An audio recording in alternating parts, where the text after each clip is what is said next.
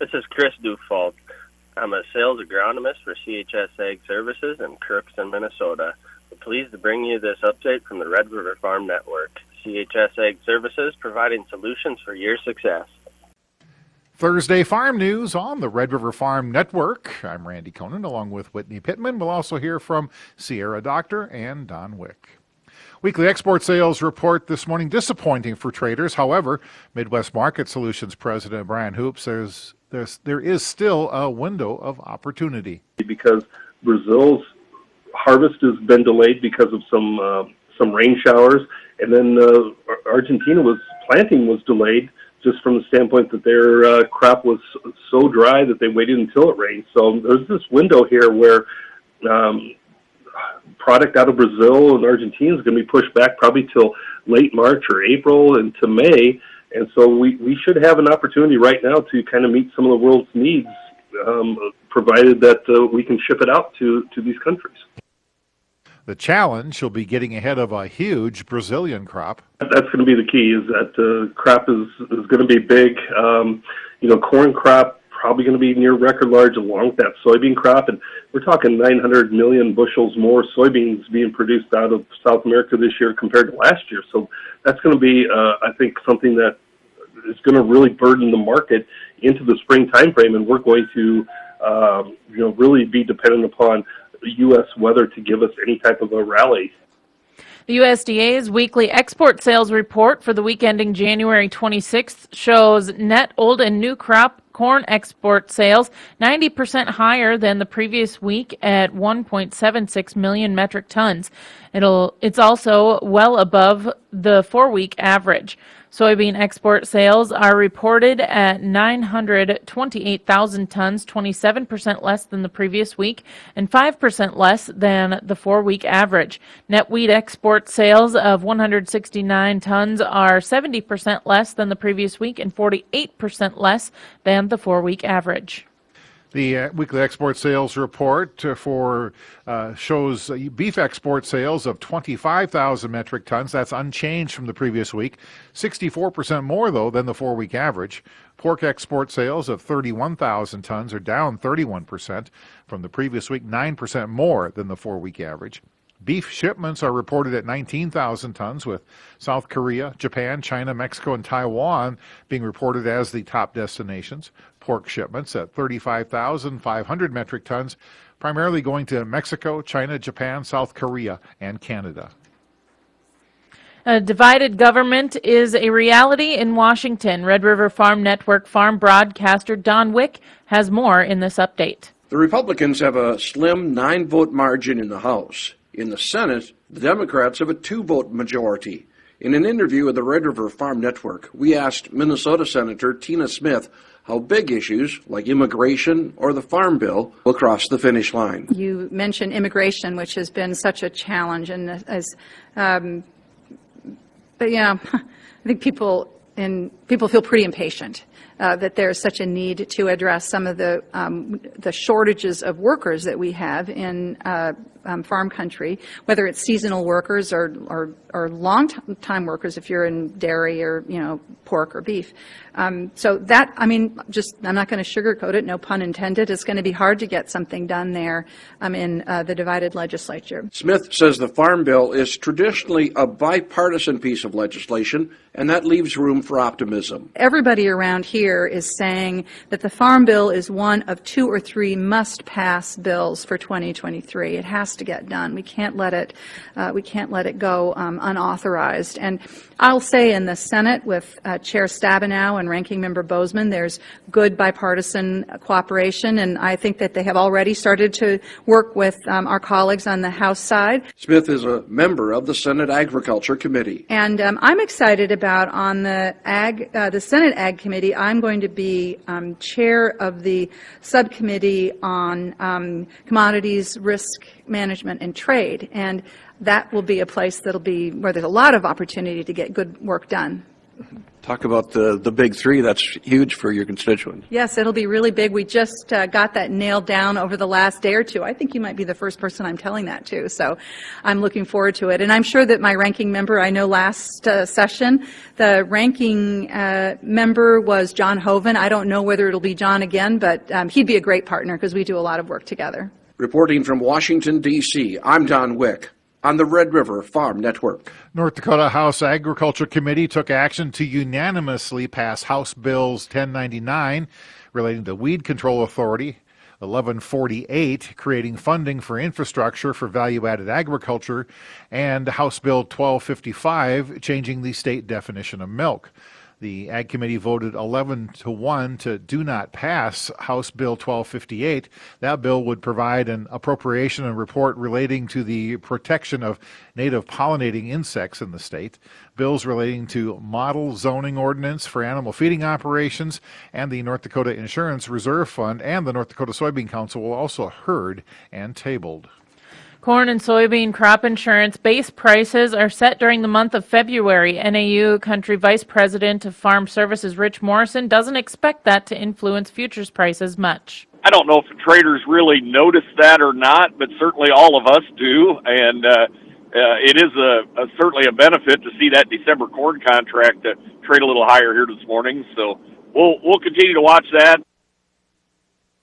Morrison says we may see corn try to buy back some acres.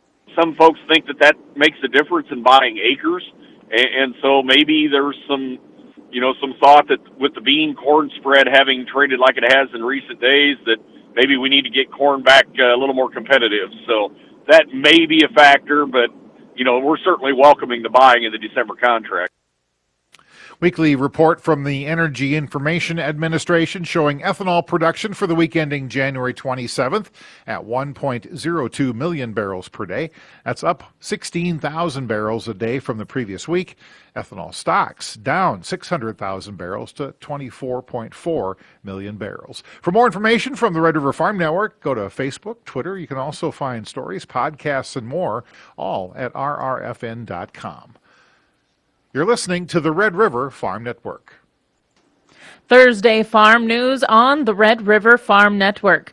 Red River Farm Network's farm broadcaster Sierra Doctor is at the National Cattlemen's Convention and NCBA trade show this week and has this report. North Dakota Stockmen's Association President Jason Liseth is on the last leg of policy work here in New Orleans. Liseth says news of the cattle contract pilot program is still fresh and policy is still being shaped around market transparency. Took in a few different committees yesterday. One of them was Livestock Marketing Committee, and so a couple of the things out of there. Cattle Contract Library pilot program just became live a few days ago. That program will run through September as a pilot program. That's the attempt to have some more transparency in the industry as far as what cattle feeders are getting for contracts and pricing. And so this program will run through September and then be evaluated to see if that actually is providing the transparency that us as producers are seeking in that process, and find a way to make any tweaks to the program if we need to make that better. An insurance program geared towards calves similar to crop insurance is also going through a preliminary phase in select states.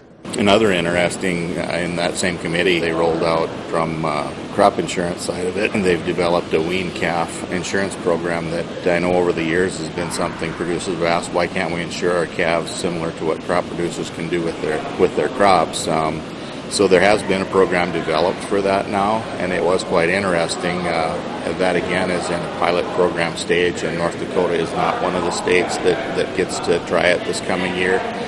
South Dakota, Nebraska, Colorado, and I think Texas were the ones that will have a crack at that, and I'm sure there'll be some tweaks in the program, and if it works out, it'll be expanded. Our coverage of the National Cattlemen's Convention and NCBA trade show is brought to you by Zoetis, 8 Country Farm Credit Services, Minnesota Beef Council, North Dakota Stockmen's Association, and North Dakota Beef Council, brought to you by North Dakota beef farmers and ranchers through the Beef Checkoff. Reporting agriculture's business, I'm Sierra Doctor on the Red River Farm Network. While soybeans remain supported, CHS hedging market analyst Steve Wagner says traders have been taking weather premium out of the wheat market. Boy, there's a disappointing market, and I have said, and I haven't seen anything yet that makes me want to disagree with it. Corn is a follower, not a leader. Wheat is driving the bus. And consequently, Kansas City wheat, which pulled us higher, is taking us lower. Snow in the plains and moisture and improving crop conditions. Wagner says time value seems to be pressuring this wheat market. Don't think that crop's made, far from it, right? There's a lot of weather to go through yet for winter wheat. It's a step closer. Like I said, if you'd have went back a month or two ago, the good tax allowance was very small, historically small, and you had a situation where there was a lot of talk of winter wheat ground that was going to either get crop insurance or was going to get turned into something else come spring. I don't think that's going to be the case if this moisture situation plays out like it's going to. One of the general sponsors of NDSU's Trusted Advisor Partnership is General Mills. Soil scientist Steve Rosenzweig says it's important for General Mills to be involved in this program, saying the goal is to make sure farmers have all the tools they need to develop sustainable farming practices. Is really making sure that farmers have really solid agronomic advice if they're trying to, make changes on their farm that will help improve soil health and water quality and really the resilience of their farm. So we see, we're really just trying to help enable that capacity for farmers. Wheat growers are in Washington, D.C. for their annual meetings of the National Association of Wheat Growers and U.S. Wheat Associates. North Dakota Wheat Commission Policy and Marketing Director Jim Peterson says one of the asks in the next Farm Bill is increased funding for export market development. In the current Farm Bill, there's a coalition pushing for an increase in those funds. And it'll be a challenge just with the current deficit issues the U.S. is facing, other pressures on the Farm Bill from the nutrition side, et cetera. But anyway, that's where we're very hopeful because it's been since 2002 since there's been an increase in those programs. And obviously with inflation, sequestration, just changes in how business is done, there's definitely a need for an increase. You're listening to the Red River Farm Network. Welcome to Inside Agriculture on the Red River Farm Network. Taking the first step towards succession planning can be the most difficult. Paul Lanoux farms near Marshall, Minnesota, and has worked to help families plan farm transitions. Farming it's an important business in our local communities and within our society as a whole. And so it's important for every farmer to still continue on in one way, shape, or form. What happens is people say, we need to do this someday, but first we need to go feed the cows, or first we need to go do this. The reality is that someday the farm will transition in one way, shape, or form. So the important thing is how can we direct it so that way the assets transition, but then also how can we get the management to transition and to think about the retirement. How do we transition into retirement for that exiting generation, and to think about the farm and the people within it holistically and making sure that the farm and the people within can be satisfied and to live productive lives as well. Lanoux says Minnesota has many resources to aid in planning for the next person to continue farming. One of the resources that I have tremendous respect for is our local farm business management instructors throughout the state of Minnesota. I believe there's 62 instructors spread all throughout the state that are willing to help. People can go to the website agcentric.org in order to and click on farm business management, and they'll be able to find a list of all those instructors that are able to help facilitate as an outside set of eyes. The Department of Ag also has resources available on their website, and then also just within different commodity organizations for people to connect and to be able to share their stories with other people and to see what worked, what hasn't, and to be able to share in the victories and the challenges as well. Checking markets before we leave you this afternoon. Still seeing a mix go here. March wheat Minneapolis is down 3/4 of a penny, $9.25 1/4. July is a penny and a quarter lower at $9.13. Chicago March wheat is a penny and 3/4 higher at $7.61 1/2. March Kansas City wheat is down 2 cents at $8.82 1/4. March corn 5 1/2 lower at $6.75 1/2. December is down 2 at $5.94 1/4. March soybeans 14 1/4 higher at $15.34 1/2. November 9 3/4 cents higher at $13.70. Canola is down $3.20 a metric ton. February live cattle up $1.32. March feeders are $2.72 higher. This is the Red River Farm Network.